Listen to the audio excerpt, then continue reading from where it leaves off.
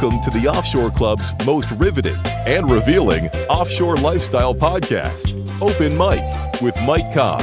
For more than 20 years, Mike has worked and lived in Caribbean countries from north to south and the Atlantic to the Pacific. Nobody knows it better. And now, here is your offshore ambassador at large, Mike Cobb.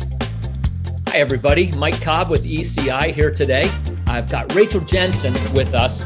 Rachel is an incredible case study of what happens when somebody moves overseas for what they think is just a little bit of time, and then all of a sudden it turns out to be almost a lifetime. Well, for Rachel, it's about half a lifetime. But anyway, Rachel, thanks for being with us today. If you don't mind, let me tell the beginning of your story and then punt to you for the rest of it. Sure. Rachel Jensen and I went to the same college, just a few years apart, and she came to us as an intern. We have lots of interns coming out of Allegheny College, and we love it. So she came and she lived with my family in Nicaragua as an intern for what we thought would be about 4, 5, 6 months, and then she ended up staying with the company, which we love. We love people who start as an intern and then transition into full-time employment. Rachel stayed in Nicaragua with us for about 2 years, I guess, but then said, hey, I'm going to go some other places. I want to see some other things. So she went off to New Orleans, lived with her sister for a year, and then decided to move to Belize.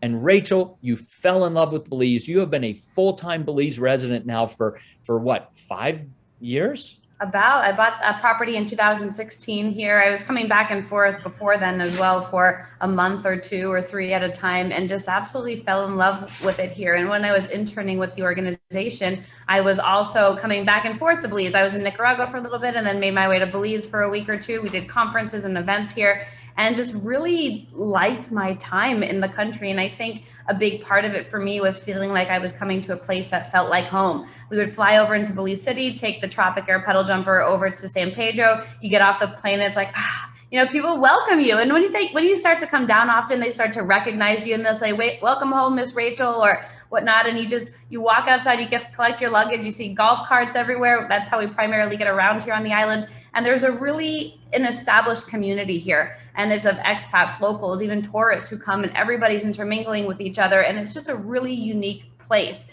Now, I was never somebody who wanted to escape the cold. I grew up in New York and grew up skiing, loved being outdoors, loved the chillier weather, and never really thought of coming down to this part of the world for the climate aspect of it. Now, over time, I've definitely acclimated. When I get back to the States and it's 55 degrees, I think it's 25, 30, it feels really, really cold. But over time, I've definitely acclimated to it and enjoy it. It's a very beautiful part of the world. You learn to live a lot more simply here. In the States, I think, or any place really that's a developed country, you tend to have too much stuff, and it's so easy to accumulate more and to be in this rat race and the keeping up with the Joneses mentality, where you just don't realize how much money you're spending towards things that really don't matter. And so in this part of the world, in Belize specifically, we don't have chain stores, we don't have chain restaurants. As much as I love Target, we don't have that here. And everything is more local. You're supporting more of the local businesses and the local environments. And I like that part too. It's comforting. Now, there are certainly things I wish sometimes I had here, but so many other benefits that outweigh that one thing that you may need at the time. Yeah. Rachel, great story. You mentioned a couple things in there I would just accentuate. I lived in Nicaragua for 14 years. I moved there with my wife and my 2-year-old daughter, and we thought we would live there for 2, 3, maybe 4 years while we got our Grand Pacifica project started. And after just a few years, about 3 years, we had everything in place. We had chief operating officer, we had architects, accountants, engineers, we had the whole team put together. And my wife and I, Carol and I, went out to dinner one night, and we decided to stay in Nicaragua, what we said, a while longer. We didn't know what a while was. It ended up being 11 more years. We were there for 14 total years. So it is funny how it sort of bites you. The one thing you mentioned about feeling at home, you felt at home, you feel at home in Belize. Carol and I felt at home in Nicaragua. And that feeling of home is so important for that lifestyle, that quality of life. The one thing I did want to also mention, and maybe you can elaborate just a smidge on this, is you are a single woman and you moved to Belize. And I think a lot of women feel kind of weird maybe moving overseas as a single woman, but you've done it, and other single women there in Belize that have done it as well. So it's an important topic.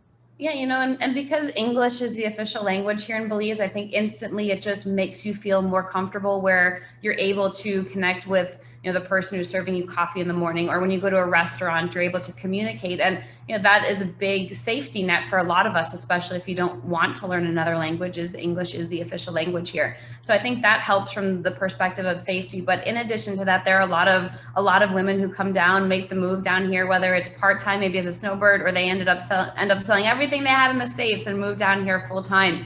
But there is this, because there is a sense of community and people looking out for each other, you really do feel at home. And I've, knock wood, never gotten into an incident here, but I have, my golf cart. I drive around by myself. I do my own grocery shopping. I take trips by myself and do feel really quite comfortable. And, I'm originally from a place, New York, near Manhattan, where, if you bump into somebody, they're just yelling at you and screaming. Or if you say hi to somebody, or somebody asks, says hi to you on the street, you're like, what do you want from me? What do you want? Like, I'm not going to give you money. I'm not going to, give you this. It's just this expectation that you have from the sort of culture we grew up in here. And here, everyone just waves. They just wave because they're friendly or they're in a good mood. But it really is a different sort of mentality. And I think that's really what captures a lot of people. And we get a lot of repeat visitors here on Ambergris Caye. It's the number one tourism destination for the entire country of Belize. And so it's great because we have a lot established here already. We have different restaurants, we have different things to do, we have entertainment, where not everywhere in Belize has that. So it's pretty neat. It's a comfortable place here. And I hope everybody decides to come down and visit at some point. I think you'll really enjoy it. And that's it, right? You've got to put your feet on the ground, your toes in the sand, as you like to say, to really experience it firsthand and see how it feels at a heart level. And I hope many people will do that. Rachel, if somebody wants to come down and check out the island and see you, how do they do that? How do they get a hold of you? Yeah, feel free to reach out to us, osc@ecidevelopment.com. osc@ecidevelopment.com is the best way to reach out. I am on email quite a bit, so we'd love for you to connect there and let us know how you heard about us. That's great. Yeah, the Offshore Club, osc@ecidevelopment.com.